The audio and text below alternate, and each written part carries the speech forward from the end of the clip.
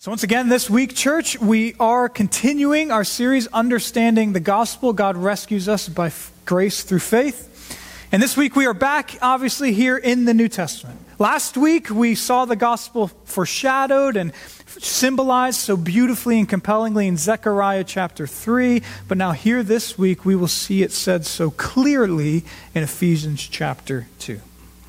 And concerning this passage you just heard read, this probably is, in my opinion, the most step-by-step logical paragraph on what the gospel is in the whole New Testament. It probably is.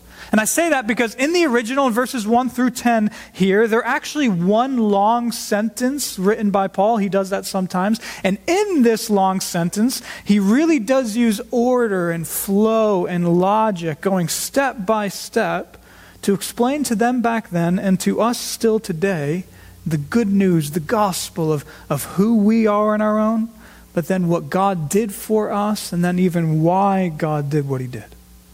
And that being said, church, this really is an excellent passage, and it's honestly just so helpful that God has this in his word for us. But all that said, let's just dive in together and let God's word speak for itself. But before we even do that, very briefly, as for our outline for how we'll go through this passage together this morning. So we'll be going verse by verse here, and as we do so, we're going to have three clear sections together, three clear sections. And I've already kind of mentioned them, and they're pretty simple to understand, because first, we're going to be in verses 1 through 3, and there we'll see who we truly are on our own.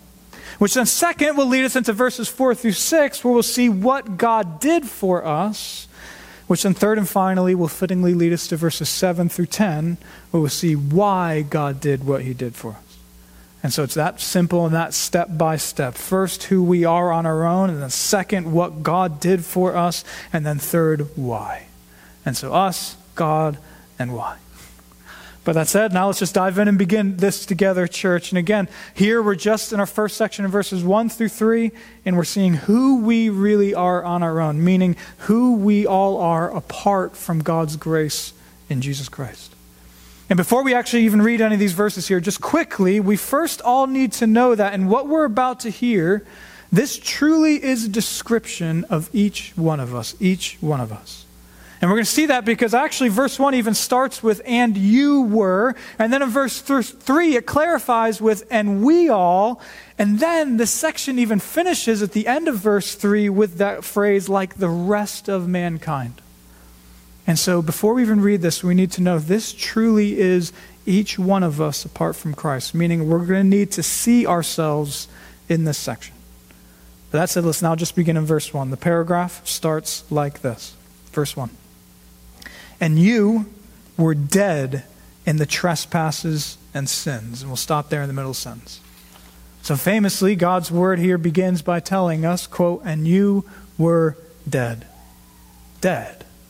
And that might sound jarring to us, and it's supposed to, but what does it mean? Well, in basic, there's two huge things going on here with this idea of being dead. First, I think the best way of starting to explain this idea of being dead is to quickly hear something that will actually come up later in this same book of Ephesians. Because later, when God's word is talking about people who haven't returned to God through Jesus, in Ephesians 4:18, the Bible says this, quote, they are darkened in their understanding, alienated or separated from the life of God. Separated from the life of God. And that's really the main idea here in being dead. God is truly the source of life, true life, knowing him and rightly reflecting him and loving him and being loved by him and letting that affect how we live and create in his world and love others. That's all true life. That's how we were made to be. And yet in our sin, we're separated from God, which has effects in all of that, dead. All right, so that's the first thing here about being dead. But not only that, but then second, this word dead, church, also points us to our ability or abilities to then get ourselves out of that mess that we're in. And this is important as well because almost every other religion in history holds that yes, something's not right with us, and that yes, we want to get back to who we're supposed to be. But it really is only God's honest word in Christianity that comes in and makes it even more clear and drastic. And that's that, yes, we are all like this, but also because of what we're like, we actually can't do anything to solve our issue on our own. Because on our own, being separated from God's life, it's not like we can limp our way back to God by doing enough goodness. Nor is it that you and I can think about how to do our best and restore ourselves back to who we were designed to be. Instead, on our own, we're dead. And really, being spiritually dead is the picture here. Right? Like Ezekiel saw in Ezekiel 37, if you know that story, with the valley full of dry bones. So Old Testament and New Testament, I hope you know that's us. And if you know that story, you know that God in that story asks Ezekiel, can these bones live? Right? And the answer to that question is, well, on their own, if they're really bones, which they were, clearly no.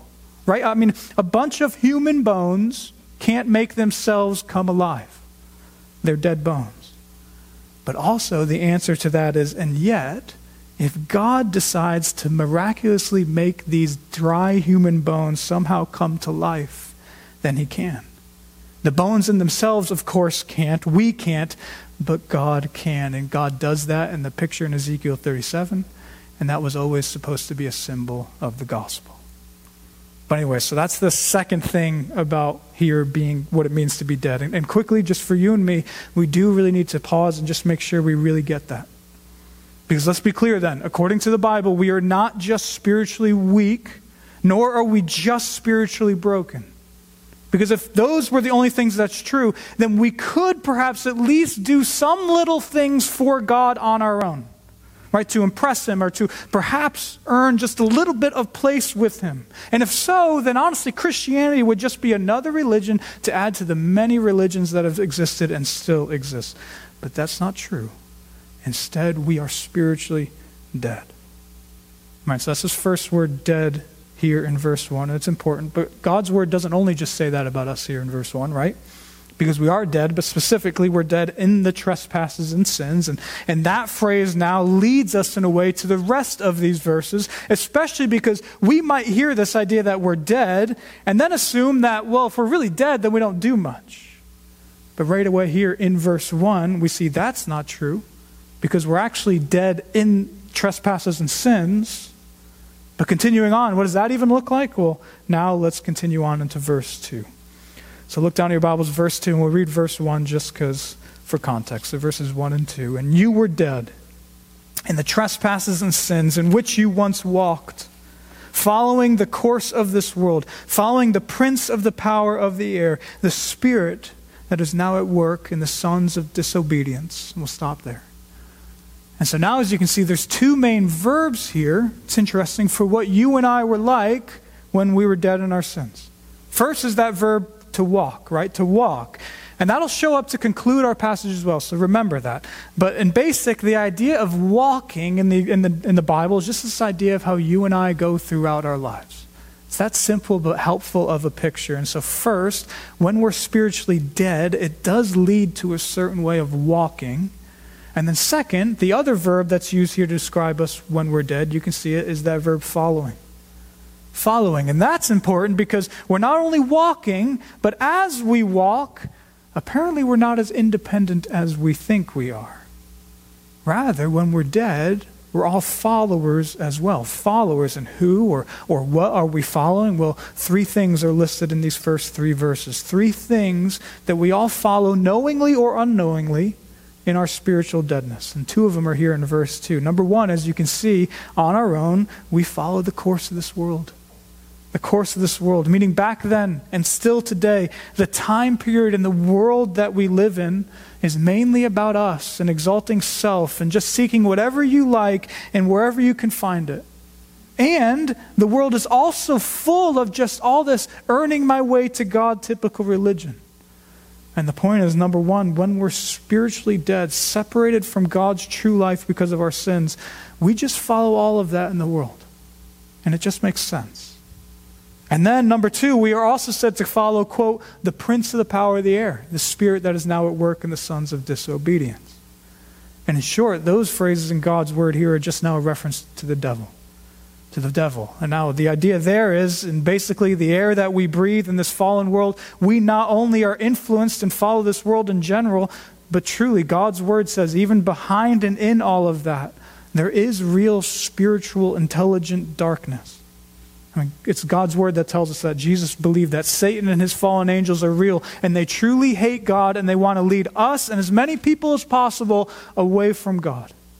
That's their one goal. And so dead in our sins, without Christ, we just naturally follow their anti-God ways as well, whether we know it or not. And so that's verse 2, which finally on this section, I know this is a lot, leads us into verse 3.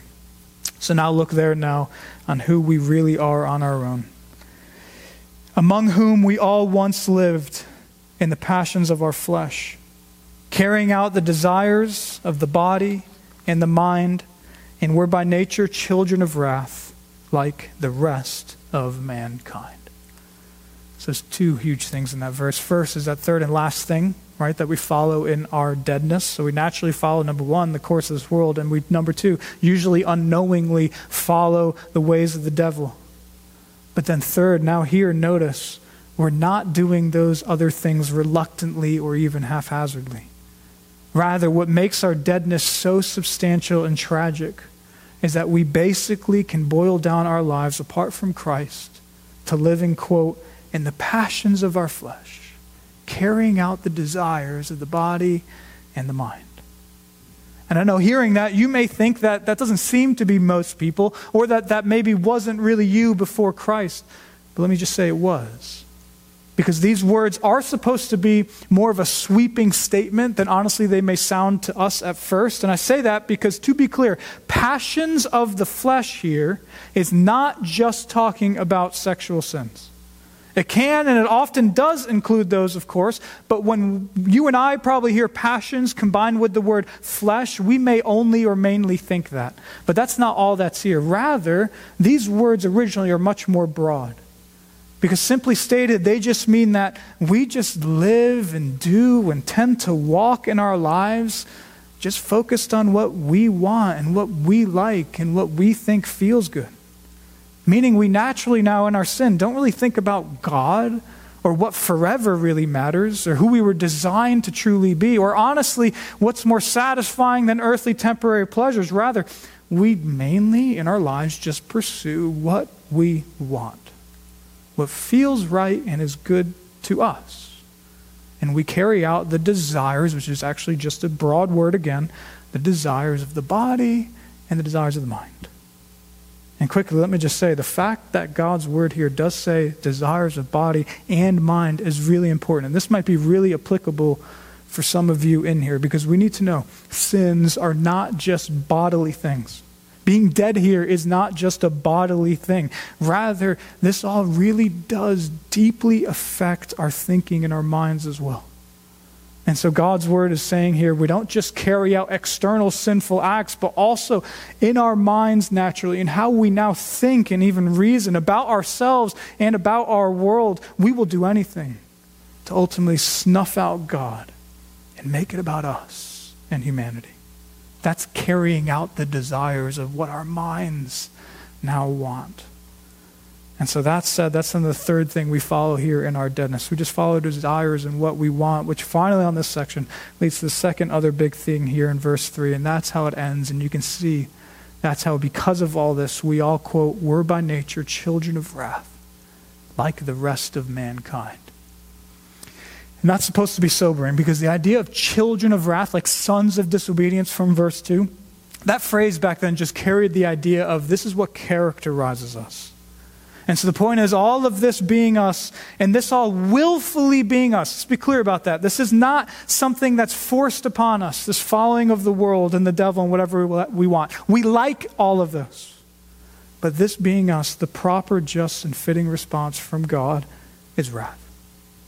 Wrath. And wrath, not because God is bad, but because we are. Because just consider this. So God has his creation, his perfect, beautiful creation, including us originally. And we're the ones who come in and are being nasty to him, downplaying him, nasty to one another and to his world. And so, because God loves his world and is just, he must have wrath. Just like, to use a very quick illustration, if you were to see someone else really being nasty to or even abusing someone you loved, it would be wrong for you not to feel anger at it. Because we all know when you really love someone, real wrong done toward them must be responded to with righteous judgment and anger. Indifference in that moment would be unloving. And so the point of this verse is really that deserving of wrath is you and me on our own in this universe in reference to the living God. And so church, that's verses 1 through 3. And I know that's heavy. I know we spent a lot of time on those verses, but we did so, well, first, because they're true. But then second, and more important, brothers and sisters, let's be so clear. For every one of us in here, we need to know that we will not ever really deeply consider Jesus or truly love God and his good news unless we first really understand and agree with things like verses 1 through 3 here. We each need to truly feel that, man, that's me personally. Because if we don't, the rest of this paragraph, the rest of the gospel won't mean that much to us. And really, if we had more time, we could get into this. But on this specifically, I do hope we all know we do all live in a unique time in history, because for most of history, all over the globe, you can read about it, people more so kind of just understood this. It was more of a common thing in history for people to realize that they were at least not upright, that they were somewhat off, that they needed something or someone probably to help them. Which is why so many religions were popular, and it's why people did whatever they did to offer to their gods or things like that. All because they more naturally in history had an innate sense of this in some ways.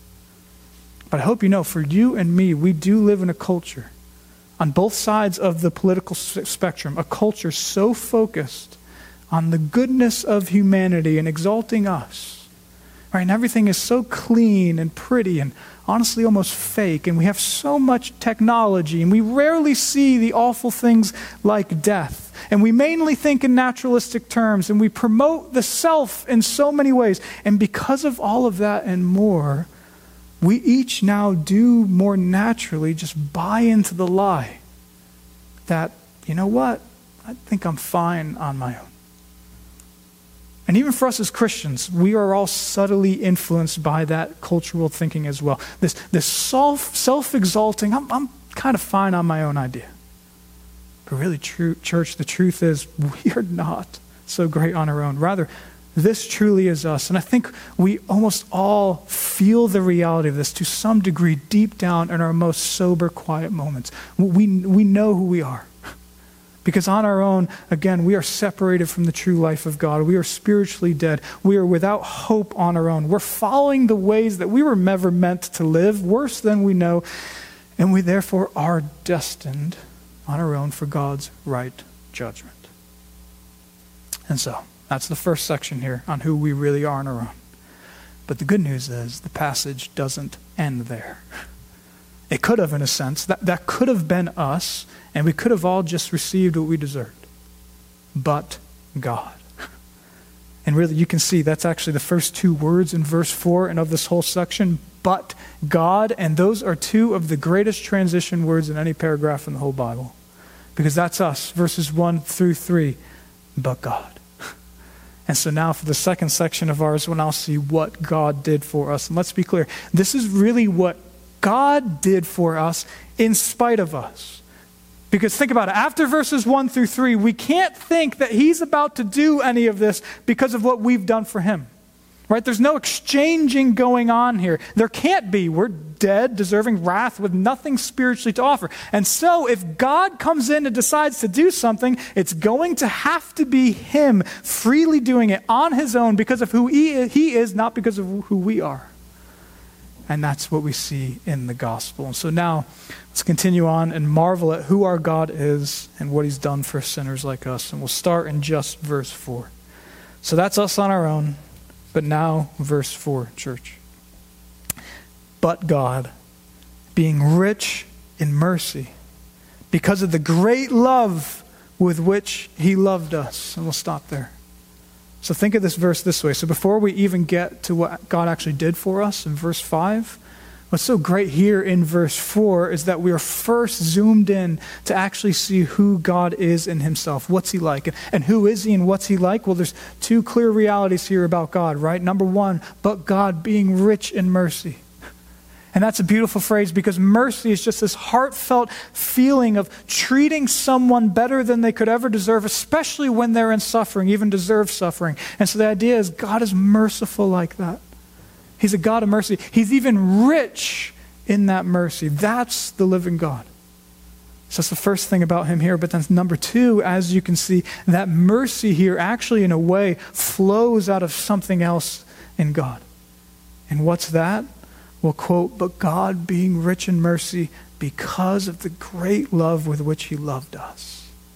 And so we have mercy, but now we have mercy flowing out of God's love. And really, church, that's who our God is. That's who the only God of the universe is. He's a God of mercy because he's a God of such love. And not just trickling love, but great love and love that he has pointed in our direction. He loved us. All right, so that's verse 4.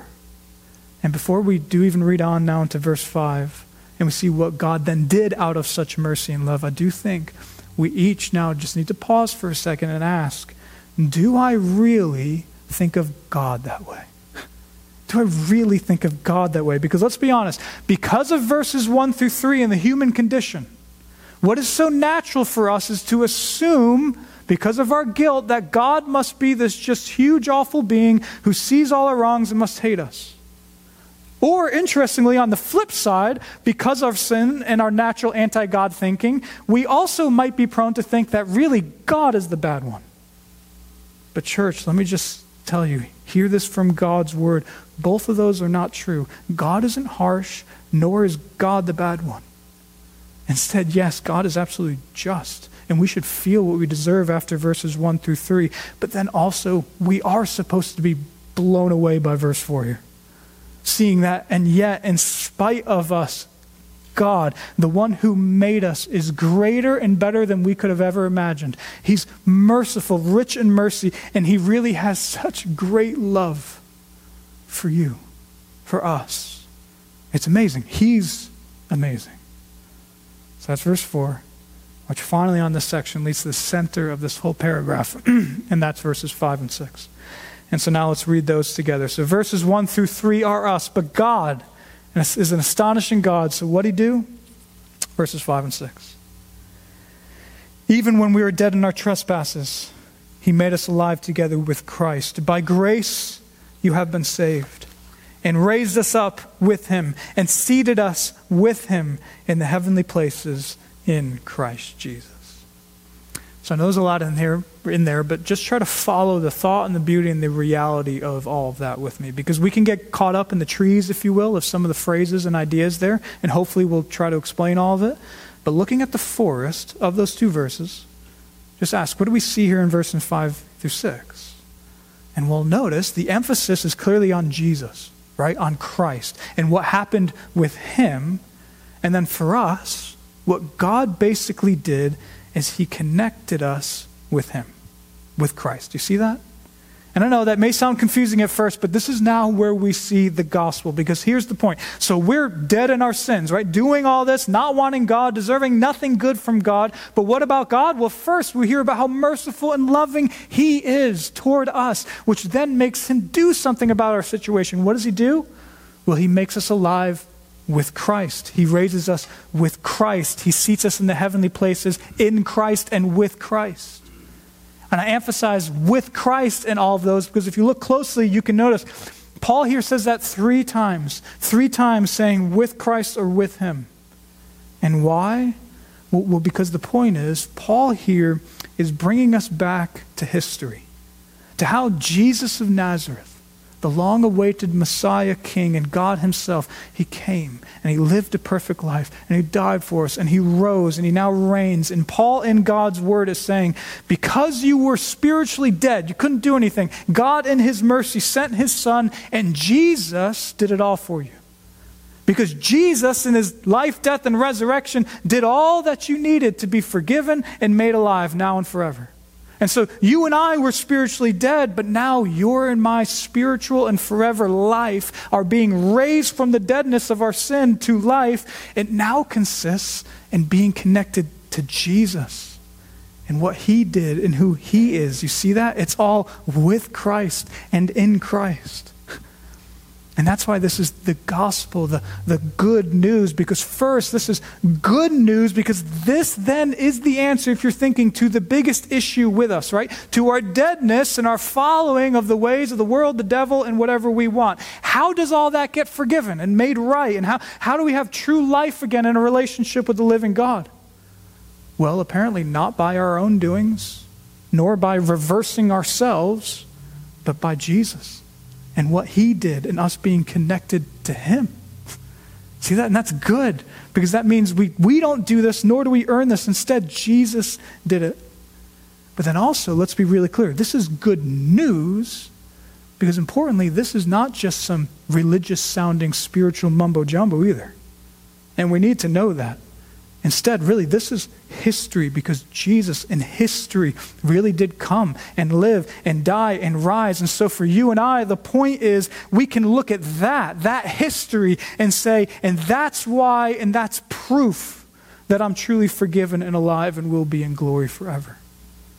Because in basic, that's what the Bible's getting at. Even when we were dead, Jesus came, died for our sins, paid them in full. And so when Jesus rose, God did all that was needed to be done to make anyone who trusts in Jesus alive again with him. God raised us with Christ. And in a sense, God has even already seated us with Christ in the heavenly places, the Bible says, which just means our true identity now, church, is not in the form of this world, but our citizenship, as the Bible says elsewhere, is in heaven.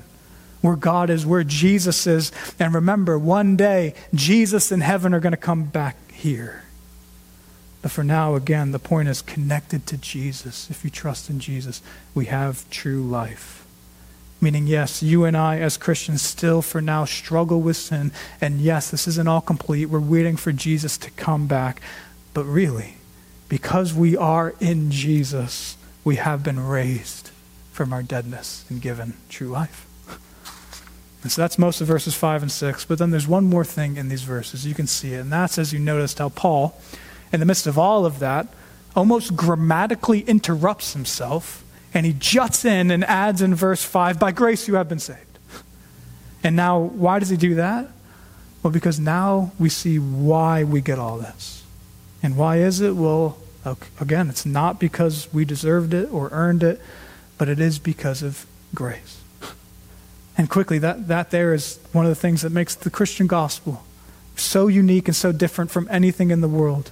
Because we are worse off than we know. We're not spiritually weak or limping, but we're dead. But God is more loving and better than we could have imagined. And how do we know that? Well, in basic, because of what Jesus did, which shows us that in God's plan, the ultimate storyline of the universe is not about us and our amazing doings for God, but instead it really is about God and his love and him basically giving us one massive gift. Right? That's really what it's all about. God loves sinners and gives us a massive gift. Because just so you know, grace and gift are very related words in the original language. And honestly, that's why, church, we all innately love being treated better than we could ever deserve. It's why you and I all take much more joy deep down, not in earning and deserving things, as much as being given gifts. All because really the one main storyline of the universe is not about us making up our wrongs and limping our way back to God and impressing him and others with our service or exalting our tiny fleeting selves.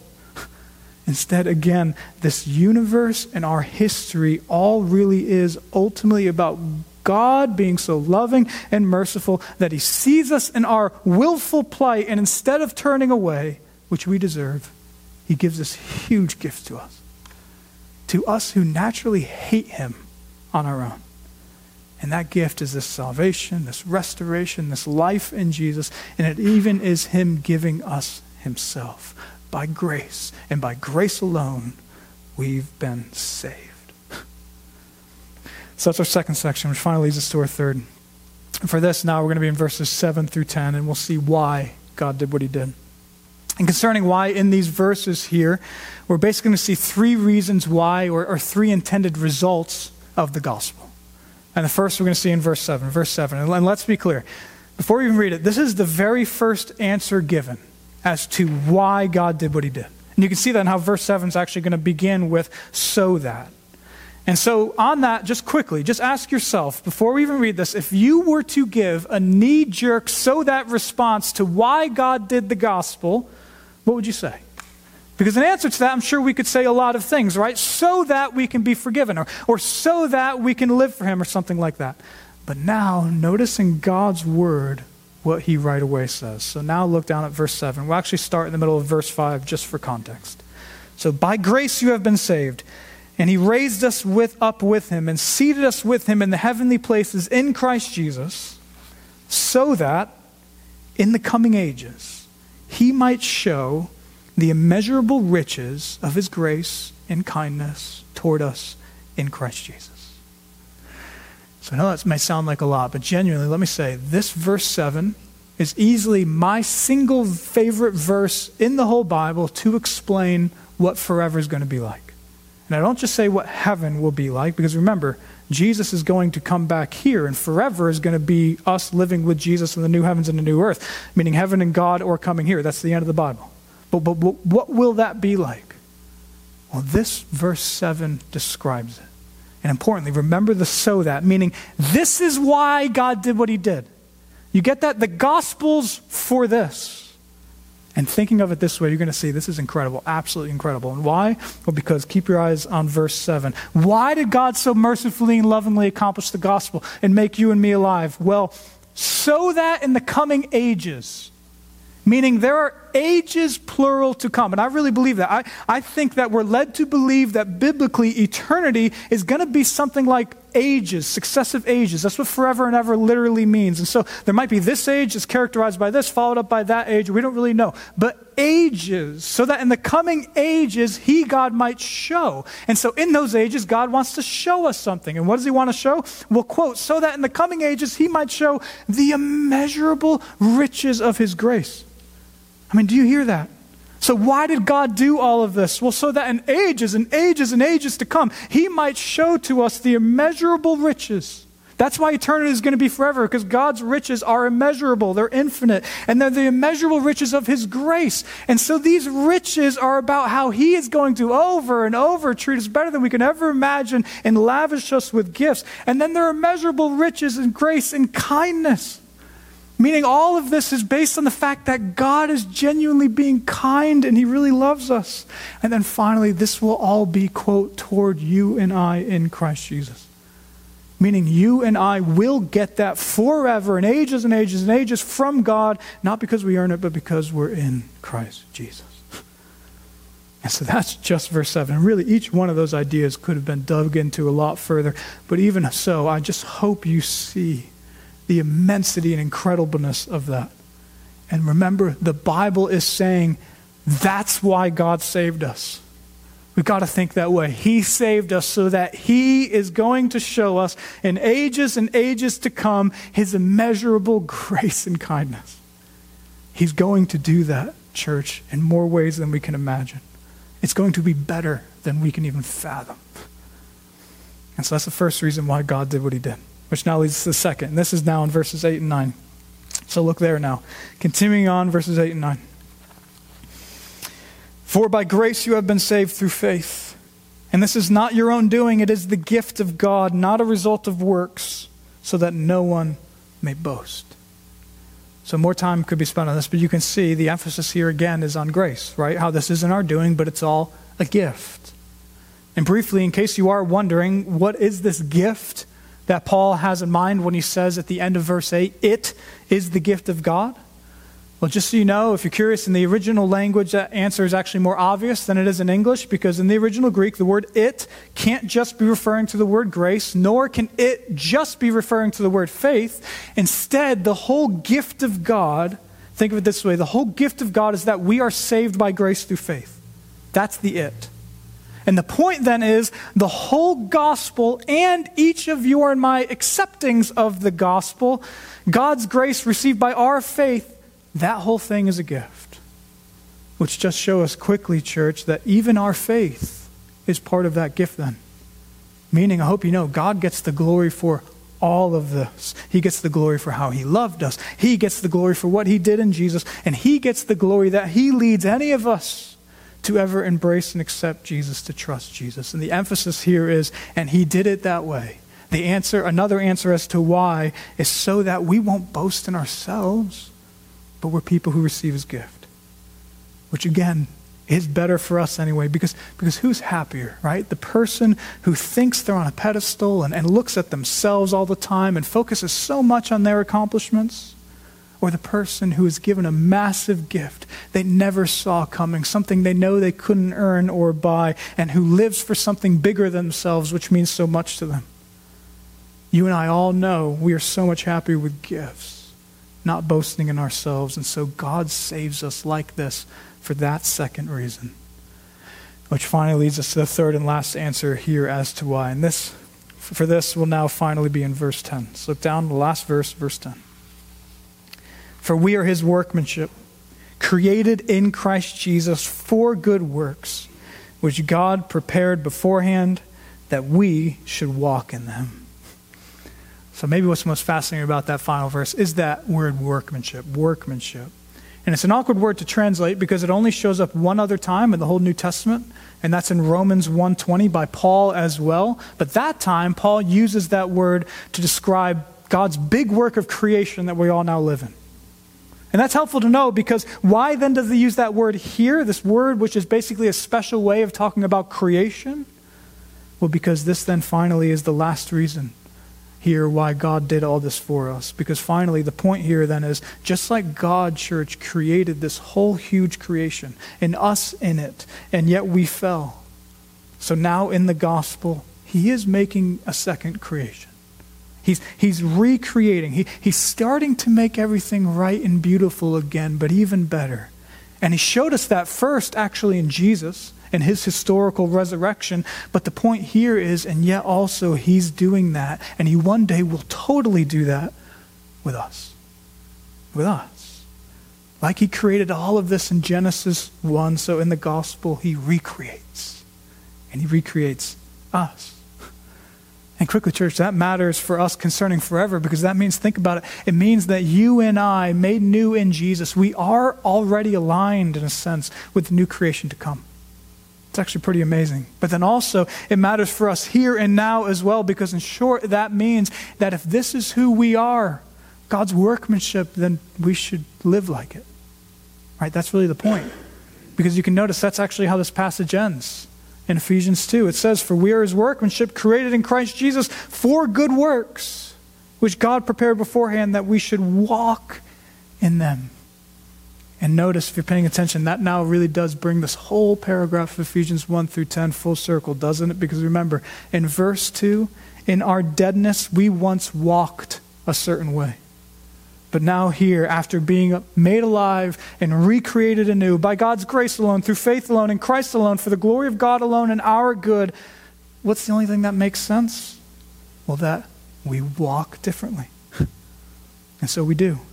In the gospel, we are loved, saved, secure, and made new and alive in Jesus. And so we get to walk differently. And we even get to walk in the ways that the same God who accomplished this gospel for us, he's already prepared ways for you and I to walk in. So that's that whole passage, church, and I hope you now see it now. That is a beautiful, stunning description of the gospel, which finally for us this morning leads to one last thing. And this now, as we close, is just briefly mentioning that that is all really true. That's who we are. That's who God is and what he's done. But the one last thing that we need to just make really clear that we see and all understand for you and me is that to individually receive all of that and to make it personal, we really must believe and trust in Jesus. Right? We believe and trust God and Jesus for all of us, and that's it. And now, honestly, on that, you might have this morning been surprised at how little we talked about that, how little we talked about how we must receive this gospel by faith. And in some ways, it's true that we could have talked a lot more about that. But I wanted to make this idea of our faith something we talk about last, and I wanted to not make it a main point of this whole message, because to be honest, your and my faith, I want you to see this, actually isn't that central in this paragraph. It isn't. And to prove that, this is pretty fascinating. So we've now covered this whole passage. And in this paragraph, there's 206 words in the ESV. I counted this week. And there's a lot here, right, in this paragraph on the gospel. And often, let's be honest, when we tell the gospel to people, we sometimes so emphasize faith, faith, faith. We say the gospel is Jesus and believing in Jesus, as if it's like 50-50. And yet here in this passage, I want you to see, guess what? The word faith, or the idea of belief, only occurs once. In verse 8, for by grace you have been saved through faith. That's it.